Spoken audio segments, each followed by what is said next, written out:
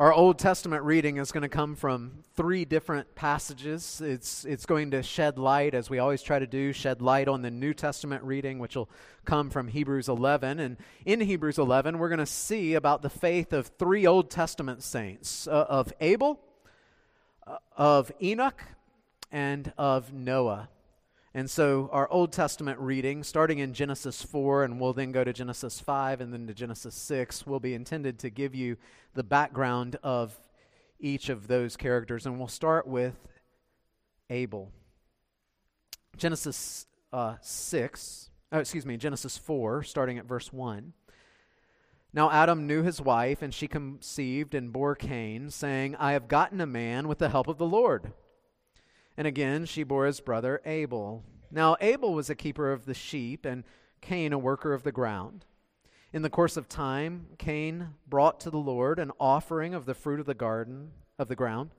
And Abel also brought of the firstborn of his flock and of their fat portions. And the Lord had regard for Abel and his offering, but for Cain and his offering he had no regard. So Cain was very angry, and his face fell. The Lord said to Cain, Why are you angry, and why is your face fallen? If you do well, will you not be accepted? And if you do not do well, sin is crouching at the door. Its desire is contrary to you, but you must rule over it. Well, Cain spoke to Abel his brother, and when they were in the field, Cain rose up against his brother Abel and killed him. Then Genesis 5, starting at verse 21. When Enoch had lived 65 years, he fathered Methuselah. Enoch walked with God after he fathered Methuselah 300 years and had other sons and daughters. Thus all the days of Enoch were 365 years. Enoch walked with God, and he was not, for God took him. And then Genesis 6, starting at verse 11. Now the earth was corrupt in God's sight, and the earth was filled with violence. And God saw the earth, and behold, it was corrupt, for all flesh had corrupted their way on the earth. And God said to Noah, I've determined to make an end of all flesh, for the earth is filled with violence through them.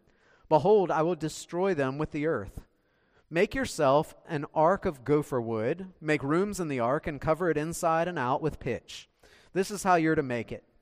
The length of the ark, 300 cubits, its breadth, 50 cubits, its height, 30 cubits. Make a roof for the ark, and finish it to a cubit above, and set the door of the ark in its side. Make it with lower, second, and third decks. For behold, I will bring a flood of waters upon the earth to destroy all flesh, in which is the breath of life under heaven. Everything that's on the earth shall die. But I'll establish my covenant with you, and you shall come into the ark, you, your sons, your wife, and your sons' wives with you. And of every living thing of all flesh you shall bring 2 of every sort into the ark to keep them alive with you. They shall be male and female. Of the birds according to their kinds, and of the animals according to their kinds, of every creeping thing of the ground according to its kind, 2 of every sort shall come in to you to keep them alive. Also take with you every sort of food that is eaten, and store it up. It shall serve as food for you and for them. Noah did this. He did all that God commanded him. Now, if you would, please turn with me to Hebrews 11, to our sermon text. If you're using the Bible in your row, Hebrews 11, this text is found on page 1007. If you do not have a Bible, or if you don't have a Bible that you find readable, we think this is a very readable, faithful version of the Scriptures, and so you are welcome to take this home as our gift to you. This chapter sometimes is known as the Hall of Faith. It's sort of a heroes of the Old Testament chapter, and for many people it's a favorite chapter in the Bible, and it's been that way through the history of the church.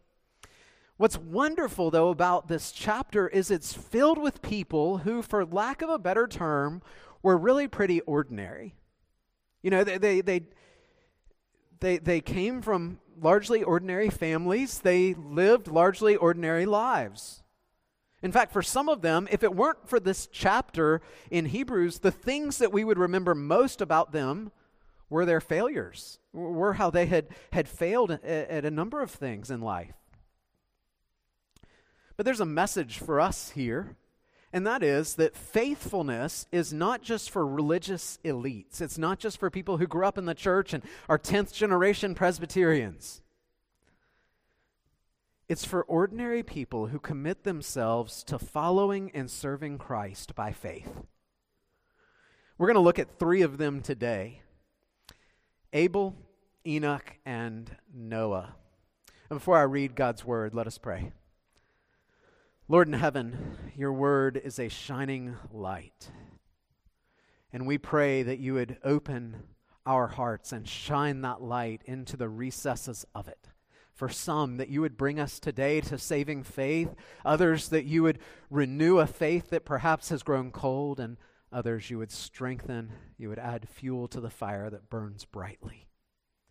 Speak, Lord, for your servants are listening. Amen. Hebrews 11, starting at verse 4. By faith, Abel offered to God a more acceptable sacrifice than Cain, through which he was commended as righteous, God commending him by accepting his gifts. And through his faith, though he died, he still speaks.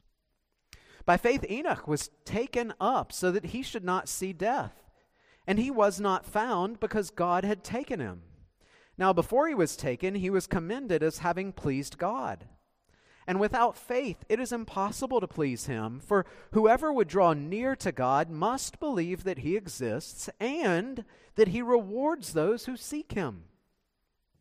By faith, Noah, being warned by God concerning events as yet unseen, in reverent fear constructed an ark for the saving of his household.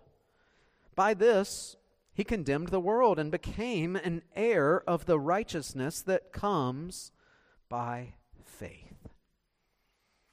The grass withers, the flower fades, but the word of our God will stand forever. If you've been with us for the last 8 months or so as we've been studying the book of Hebrews, you know that Hebrews was written to a group of folks that were raised Jewish, but they were converted to Christianity. And now they are in great danger because of their faith. They once had been part of the social and religious in crowd, but now as followers of Christ, they're a fringe, marginal, persecuted group. And they're in danger. We saw it back in chapter 10. Some of them have had their property plundered. Others have already gone to prison for the sake of Christ. And they are in great danger. But the greatest danger they're in is not external. The greatest danger for them is internal. It's what's called apostasy, a word that means to depart from the faith. And that's what's been happening in this church, is that some who outwardly appeared to be Christians by all counts, they've seen persecution, they've gotten tired of being on the fringes, and they're abandoning the faith. They're becoming apostate. And so the danger for the rest of them, the ones who remain, is that they would be so in love with this world and that they would be so devoted to walking by sight rather than by faith that they too would fall away. And the danger becomes all the more real because they look around and people who used to sit next to them in church a year ago or 2 years ago have now abandoned the faith. There are now empty seats. And chapter 11 is written to be a corrective. How do we guard against falling away?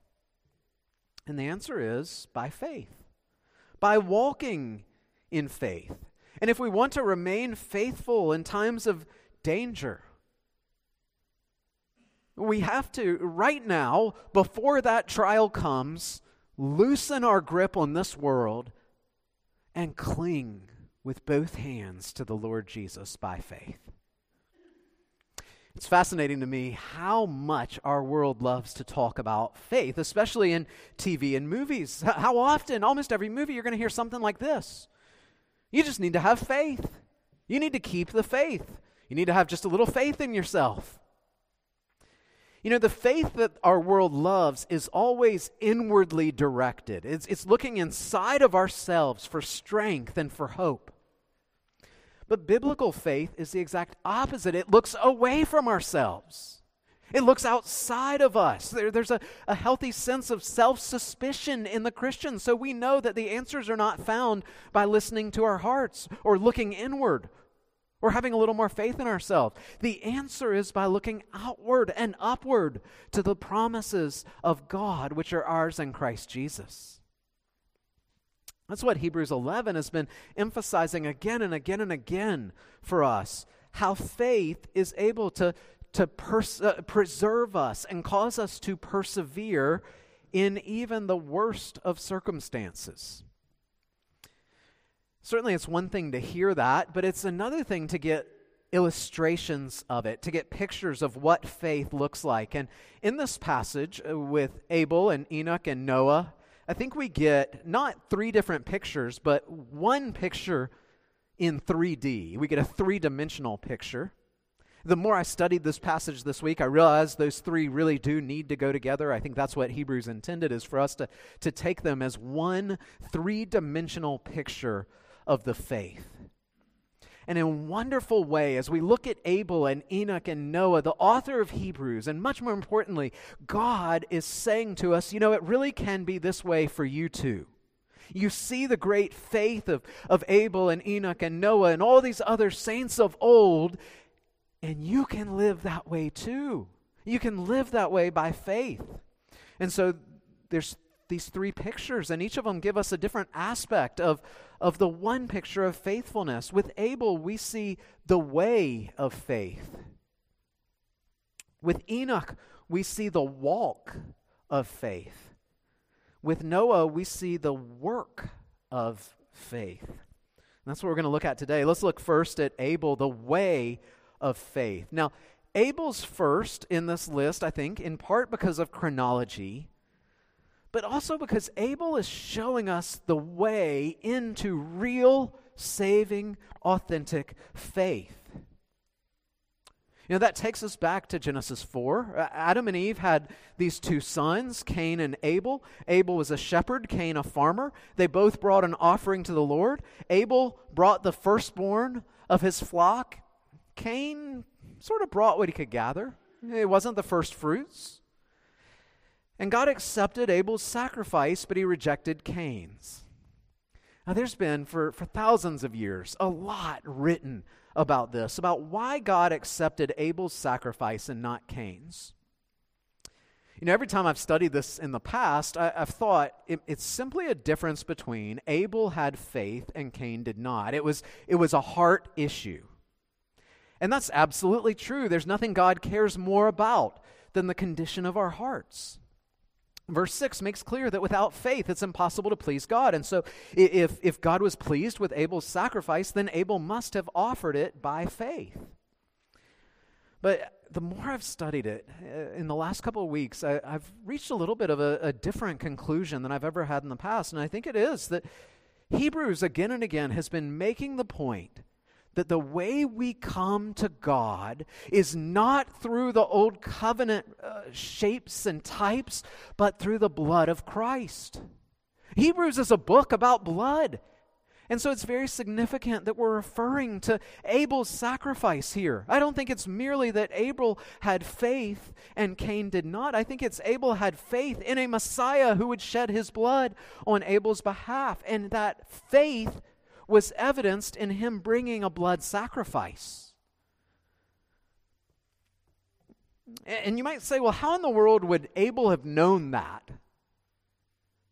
The Mosaic Law wouldn't be given for a couple thousand more years. I think the answer is he learned it from his parents. You remember when Adam and Eve sinned and they tried to make a covering for themselves. They tried to make fig leaves for themselves.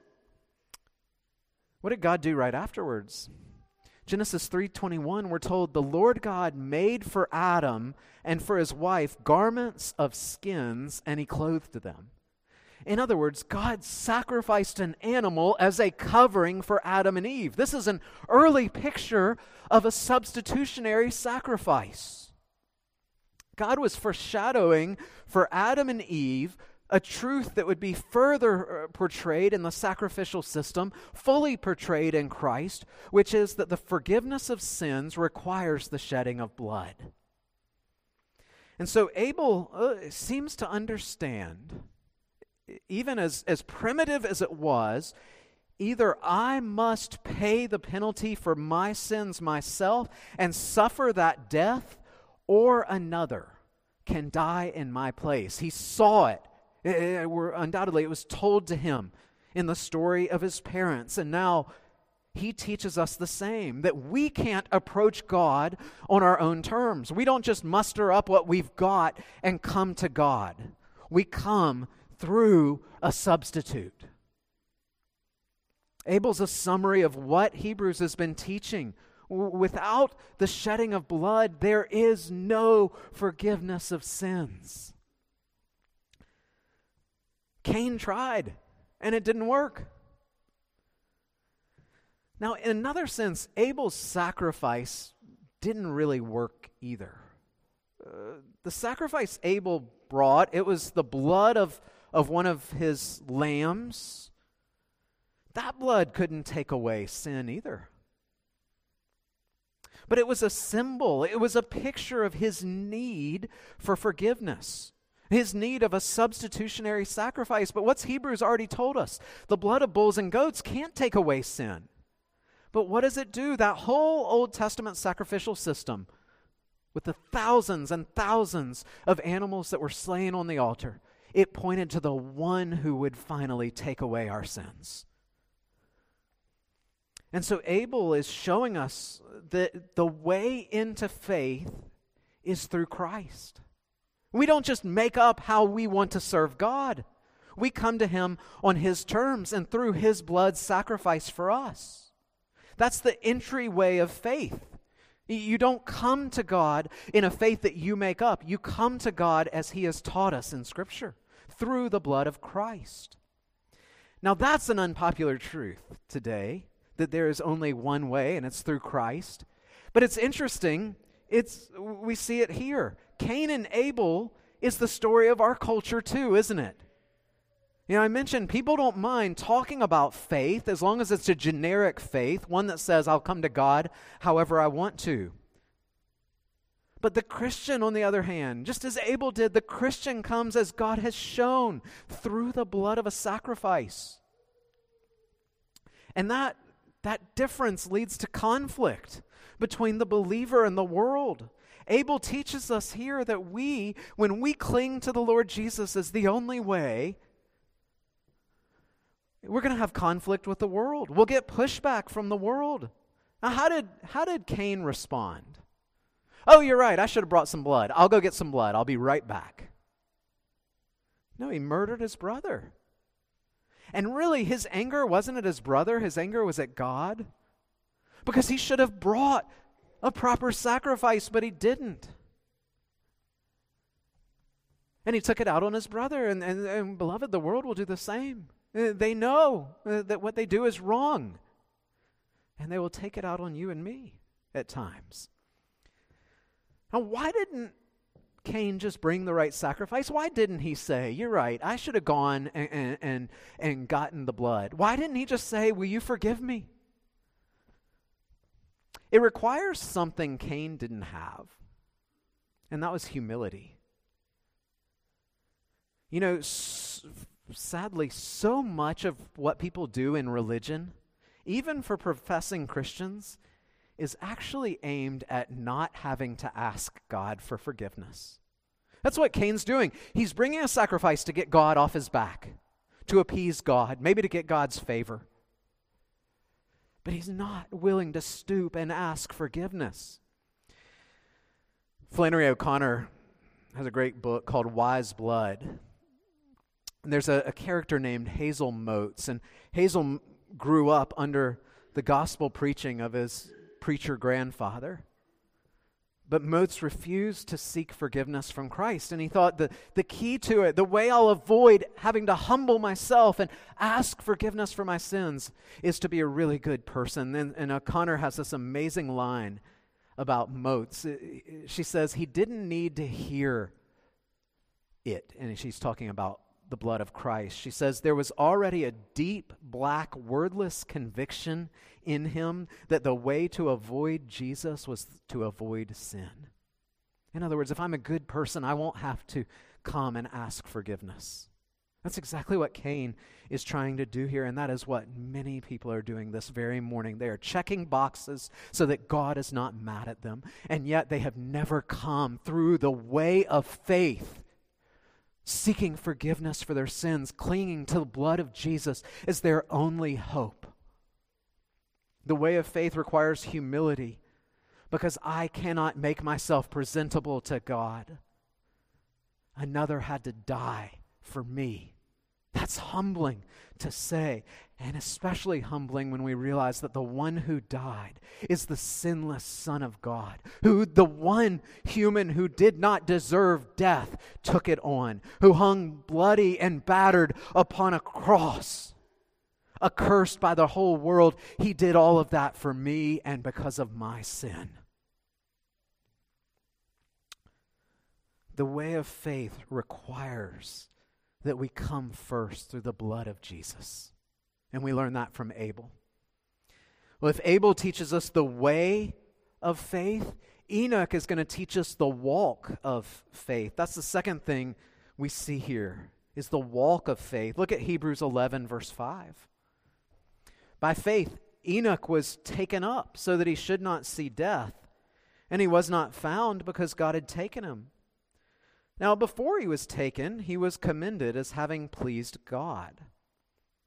And this is going back to Genesis chapter 5, where you find just a very brief account that I read earlier of Enoch's life. And Enoch is there wedged into a long genealogy. It's the genealogy of the descendants of Adam. And the remarkable thing about that genealogy is how unremarkable a lot of the names are. You've read them there, and you know nothing else about them. And what happens, the rest of that formula is we get a name, an age, who their son was, and it ends with, and he died. That's the repeated refrain. But in the midst of that very unremarkable list of names, we see something remarkable, and that is Enoch walked with God. Genesis 5:21, when Enoch had lived 65 years, he fathered Methuselah. Enoch walked with God after he fathered Methuselah 300 years and had other sons and daughters. Verse 24, Enoch walked with God, and he was not, for God took him. Twice in those three verses, we're told Enoch walked with God, and when the thrice holy God tells us something twice, we ought to pick up our ears and listen. Enoch teaches us that the faith, that walking in faith is not merely about knowledge or ritual or showing up. It's about daily, intimate relationship with Jesus Christ. To mix our illustrations, going back to Cain went through the motions of religion. He scrapped together a sacrifice. He had ritual. He showed up. But his faith didn't please God. Enoch, on the other hand, loved God. He walked with God. And it's amazing because he's in the midst of this family tree that is sort of increasingly spiraling towards the judgment that would come in the time of the flood. You meet Enoch, this man who delights to be in the presence of God himself. That's what makes him stand out. We're not told of anything he accomplished. He didn't lead an army. He didn't build an ark. We don't know of anything except he just walked with God. And the world is not too impressed by that resume, but such a life pleases God. And what could be more important than that? Than to receive the commendation of God himself. Look at verse 6 for a moment. Without faith, it's impossible to please him. For whoever would draw near to God must believe that he exists and that he rewards those who seek him. And that was Enoch's heart. God, I just want to be close to you. I just want to be near to you.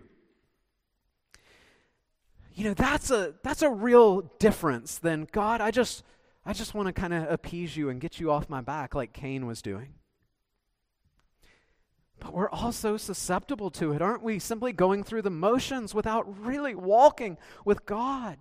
I serve on a committee that examines men for ordination. They come through our committee to be examined. And one thing, after 7 years of chairing this committee, one thing I know is that men can be really good at memorizing answers and cramming for a test. And some of them get all the answers right. But there's others that it is just evident have been in the presence of God. That's where they are most at home, is in the presence of God. And the answers are not textbook answers, they're experiential answers. They're the ways that the Bible has been incorporated into the depths of their soul. And when they speak, it's kind of like John Bunyan. It was as if you cut him, he would bleed Bible. That was Enoch. He loved to spend time in the presence of God. What's the reward for doing so? It says there in verse 6 that he rewards those who seek him. What's the reward? You know, when we walk with God, the reward is God himself. He draws near to us. There's some in here who probably hear that and they say, yes, there are probably people who have that kind of nearness to God, who live with that kind of intimacy, but not me. I read the Bible, I pray, but it's not intimate. And I think we can be a bit cynical about it, as if God's holding out on us, perhaps because of our past, some trauma in our life, or some sin that we've committed, or something about our personality. Many of us think God is sort of stingy in giving us himself. He's not. You know, I think for most of us, maybe all of us, the reason we don't experience that sort of nearness, that intimacy with God, is because we don't seek him with our whole hearts. Jeremiah tells us, seek me and you'll find me when you seek me with all your heart. And that's what verse 6 is saying. That he exists and he rewards those who seek him. And for most of us, our seeking is not wholehearted. And we can be so easily distracted. We can care about so many other things more than our relationship with Christ. You know, that was the problem with the Pharisees. They had all the truths. They stood 6 inches from the Son of God incarnate and could not see it. They did it all to be seen. And what did Jesus say to them about their reward? You've already received your reward.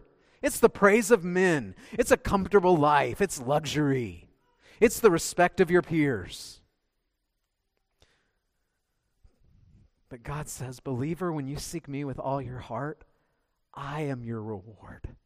The psalmist would say, the Lord is my portion. He's what I desire. And that's the problem that's confronting so many of these Hebrew Christians that are receiving this letter. They want to go back to that comfortable life. You have to think of Demas, don't you?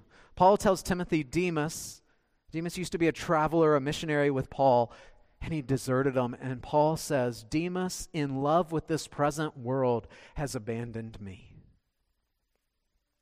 And that's what's happening with this church. They're desiring an earthly reward. They want to be accepted. They want to be comfortable in culture. Do you realize that when Christ is your chief reward, your chief desire, he gives himself to you as your reward? He gives himself abundantly to you. And Enoch had that. He walked with God in this incredible way. And God offers himself to all who, like Abel, come through the blood of Christ. Like Enoch, who long to walk with him. Who see the chief priority of their life being to walk with this God. It's neat because you see this the normal formula that happens in the genealogy, but then you get to Enoch and it doesn't say, and he died. We're told he walked with God and he was not, for God took him. This is an area, again, of a lot of discussion among students of the Bible, and we're not likely to settle it here. Enoch, like Elijah, was somehow translated directly to heaven, escaping the bonds of death. Beyond the fact that Enoch never died, I don't think there's really anything we can do to speculate exactly what happened. But we do realize this: when you walk closely with God, as Enoch did, and you spend so much of your life in the presence of God, in a sense, you already have heaven on earth. The Puritan John Trapp said, Enoch changed his place, but not his company. He had already spent his life before the face of God. On earth he did as he walked with God, now in heaven. So he changed his place, but not his company. When we walk with God on earth, then heaven is very near. But be warned, beloved, if we do not walk with God on earth, we do not live with God in heaven. But when we walk with God, in a sense, all of life becomes heavenly, because we learn to do natural things spiritually and spiritual things naturally.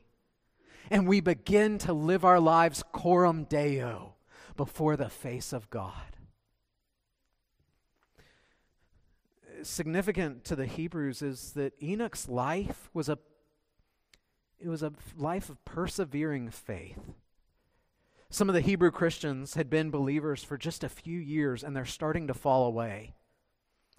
Maybe a few decades, even, but they're falling away.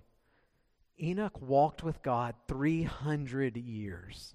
Now, when Genesis talks about these extraordinary lifespans of the early humans, Enoch living to be 365 years old, you know what it really means, right? We're not fools, right? We know what it means. It means Enoch lived 365 years. Don't try to be smarter than God. If it says in Scripture that he lived 365 years, then he lived 365 years. And he walked with God for 300 of those years.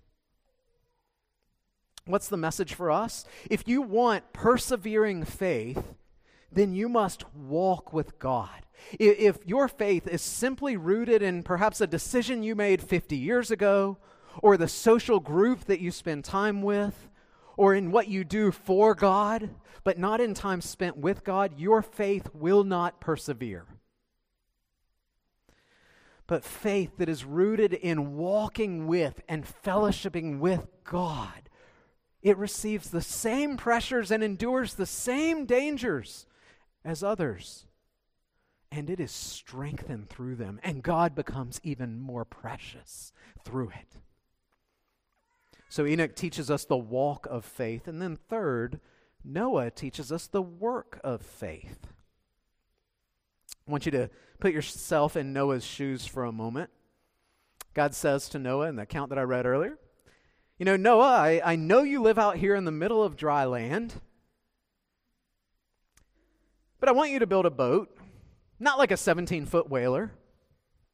It's going to be about 500 feet long, 50 feet or so high.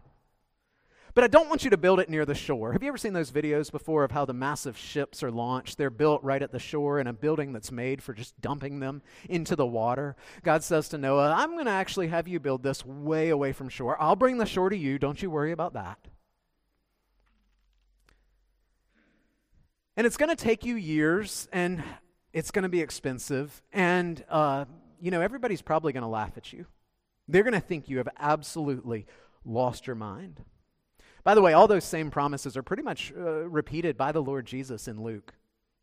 You follow me, it's going to be costly. It's going to cost you your life. Everybody's going to think you've lost your mind.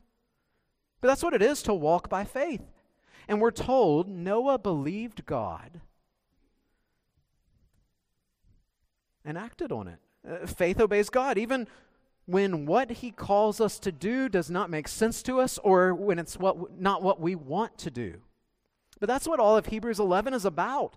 People walking by faith when they can't understand or see the immediate payoff, the immediate way that it's all going to end. Abraham, I want you to sacrifice the child of promise. You know, the one that I've promised you would be the descendant through whom your descendants would number more than the stars in the sky and the sands in the sea. I want you to kill that one. Gideon, I want you to fight the Midianites, but I'm going to decimate your army first. And to these Hebrew believers, I want you to cling to Jesus. Cling to Christ, even when the world says they will kill you for it. You cling to Christ. The Christian faith must be an obedient, working faith. Now, to be clear, we've already seen this. We're not saved by works by any stretch. But those who are saved will work to the glory of God. Look with me at Ephesians 2. Ephesians 2 is our sort of quintessential grace alone passage.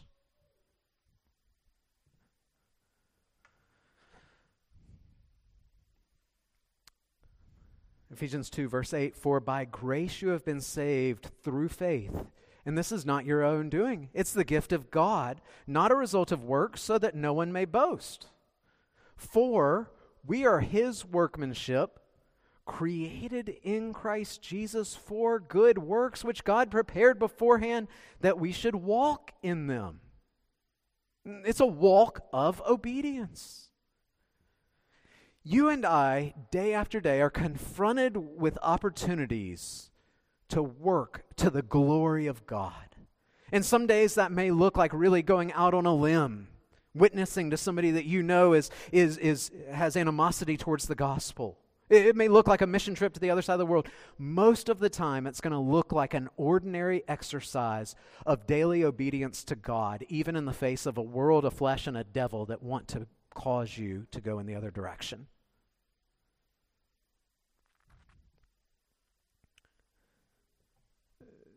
We have a working faith. Just a word to those who profess to be Christians, who know all the nuances of theology, who can quote Scripture well. What's it doing in your life on a daily basis? 175 members here at First Scots. Beaufort ought to be substantially different because of you. As you go out into your neighborhood and into your families and into your workplaces, it ought to change the landscape of Beaufort, because you as a people are to be declaring the gospel to a lost and dying world. There ought to be aspects of your day that are filled up with the work of ministry. Well, listen, Pastor, you're the paid professional. Yeah, my job, Pastor Walton's job, is to equip the saints for the work of the ministry. To profess Christ ought to overflow through your life to a lost and dying world as you share the gospel, as you serve your neighbor, as you worship your God. And if you can look at your life and say, you know what, I don't really see any difference in the way I live, the way I spend my time than my unbelieving neighbor, then you need to inspect why your faith is not a working faith. Why, like Abel, are you not willing to give the first fruits? Why, like Cain, are you giving what you can scrap together to God? Well, I mentioned earlier, these three portraits of faith go together as one three-dimensional picture, and that's really important because the reason is sometimes we get it out of order and we think that works are the way into faith. Some of you were raised in a Catholic background. In Catholicism, you do enough works, you are sanctified enough to finally be justified. The biblical understanding, the biblical gospel is that you are sanctified and therefore you are saved, you are justified, and therefore you do works. It's not the other way around. You get that backwards and you have forsaken the gospel. And so real faith starts with Abel's faith. The way into the faith is through Christ. I have a great need of a Savior, and I have a great Savior to meet that need. And then I look at this God and I think, if He would give His own Son for me, can't I trust Him for everything? Can't I trust Him day after day? And then a faith like Enoch's, who walks with God, a living faith that sees God as the most intimate of friends. He extends that to you if you're in Christ. Within the bounds of friendship, we typically have a desire to love and serve and please our friends. We love to do things that bring them joy, and it typically grieves us if we grieve our friends. And the closer we are to them, the more their smile tends to bring us joy. When we begin to love the smile of God more than the applause and the comforts of this world, then we begin to live our lives in service to Him. We begin to live lives that are pleasing to Him. Enoch loved the smile of God because God was his friend. And then we come to a faith like Noah's. I can trust this God. Even when He calls me to do things that I don't feel like doing, or that are hard, or that are costly, or are just plain strange, I can trust this God. It's a faith that works because we love this God, and more importantly, I know that He loves me and He would never leave me astray. So what makes sense? It makes sense for me to trust and obey Him. And that's the point of all this chapter. The pastor's saying again and again to his beloved flock, you see the danger. The only answer is to cling to Christ. The key to persevering in the faith is not to say, I could never fall away. Pride goes before the fall, doesn't it? And a haughty spirit before destruction. The way not to fall away is to spend your life nurturing and feeding your faith, studying the Word, spending time in prayer, so that this God becomes more dear to you than even the closest of your earthly friends. How do we apply this text? Let me speak to our children.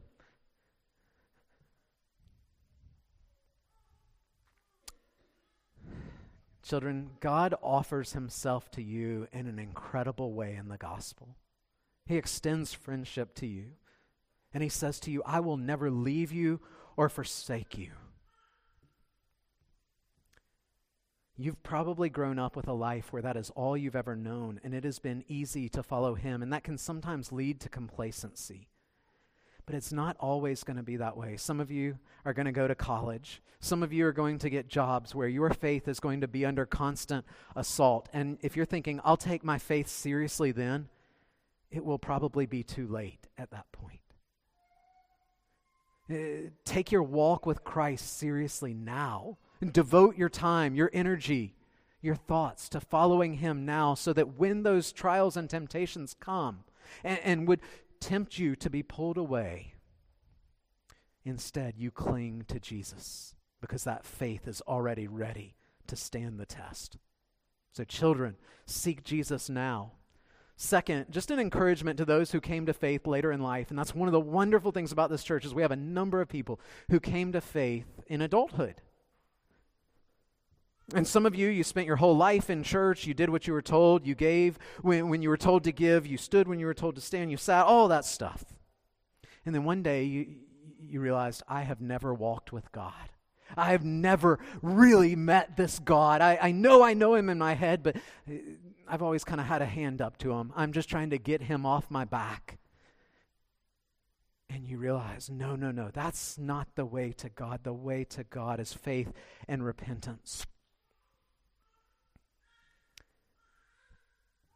Enoch can be the patron saint of those who came to faith later in life. It says he was 65 years old when he started walking with God. That's when he had Methuselah. Those of you who have kids understand how it makes you see your sin and your need of a Savior, doesn't it? And sometimes you just need to pray, because that's what children make you do. But Enoch started walking with God late in life, and sometimes you and I can use that as excuses. Well, I didn't grow up in Sunday school. I didn't have all the benefits that other people had. And you feel like you're a B-team Christian, a JV Christian. That's not true. Enoch, his place in the hall of faith here in Hebrews 11 shows us that there is no such thing as a B-team Christian. He walked with God, and God was pleased with him. And so that's a good word to those of you who came to life later. And then, finally, just a call to self-introspection, to self-examination. Are you walking with God? Are you walking with God? It does no good to simply satisfy yourself outwardly by saying, sure I am. I'm here in church, aren't I? Do you know this God? Do you walk with Him? Is He a friend? one that you trust, one that you're growing in, and you know better and better day after day. And the more time you spend with him, the more wonderful you realize he is. And you start to say, wow, I cannot believe that a God like that would befriend someone like me. Inspect your life. Is that your heart? Or are you here just to check boxes and to grow in status with the world? That's Cain's reward. That's the hypocrite's reward. The reward for the Christian is knowing and walking with God. And this he gladly gives you. So look to him by faith. Let's pray together. Lord in heaven, we ask that, God, I pray that we as a congregation would be a people who really walk with you.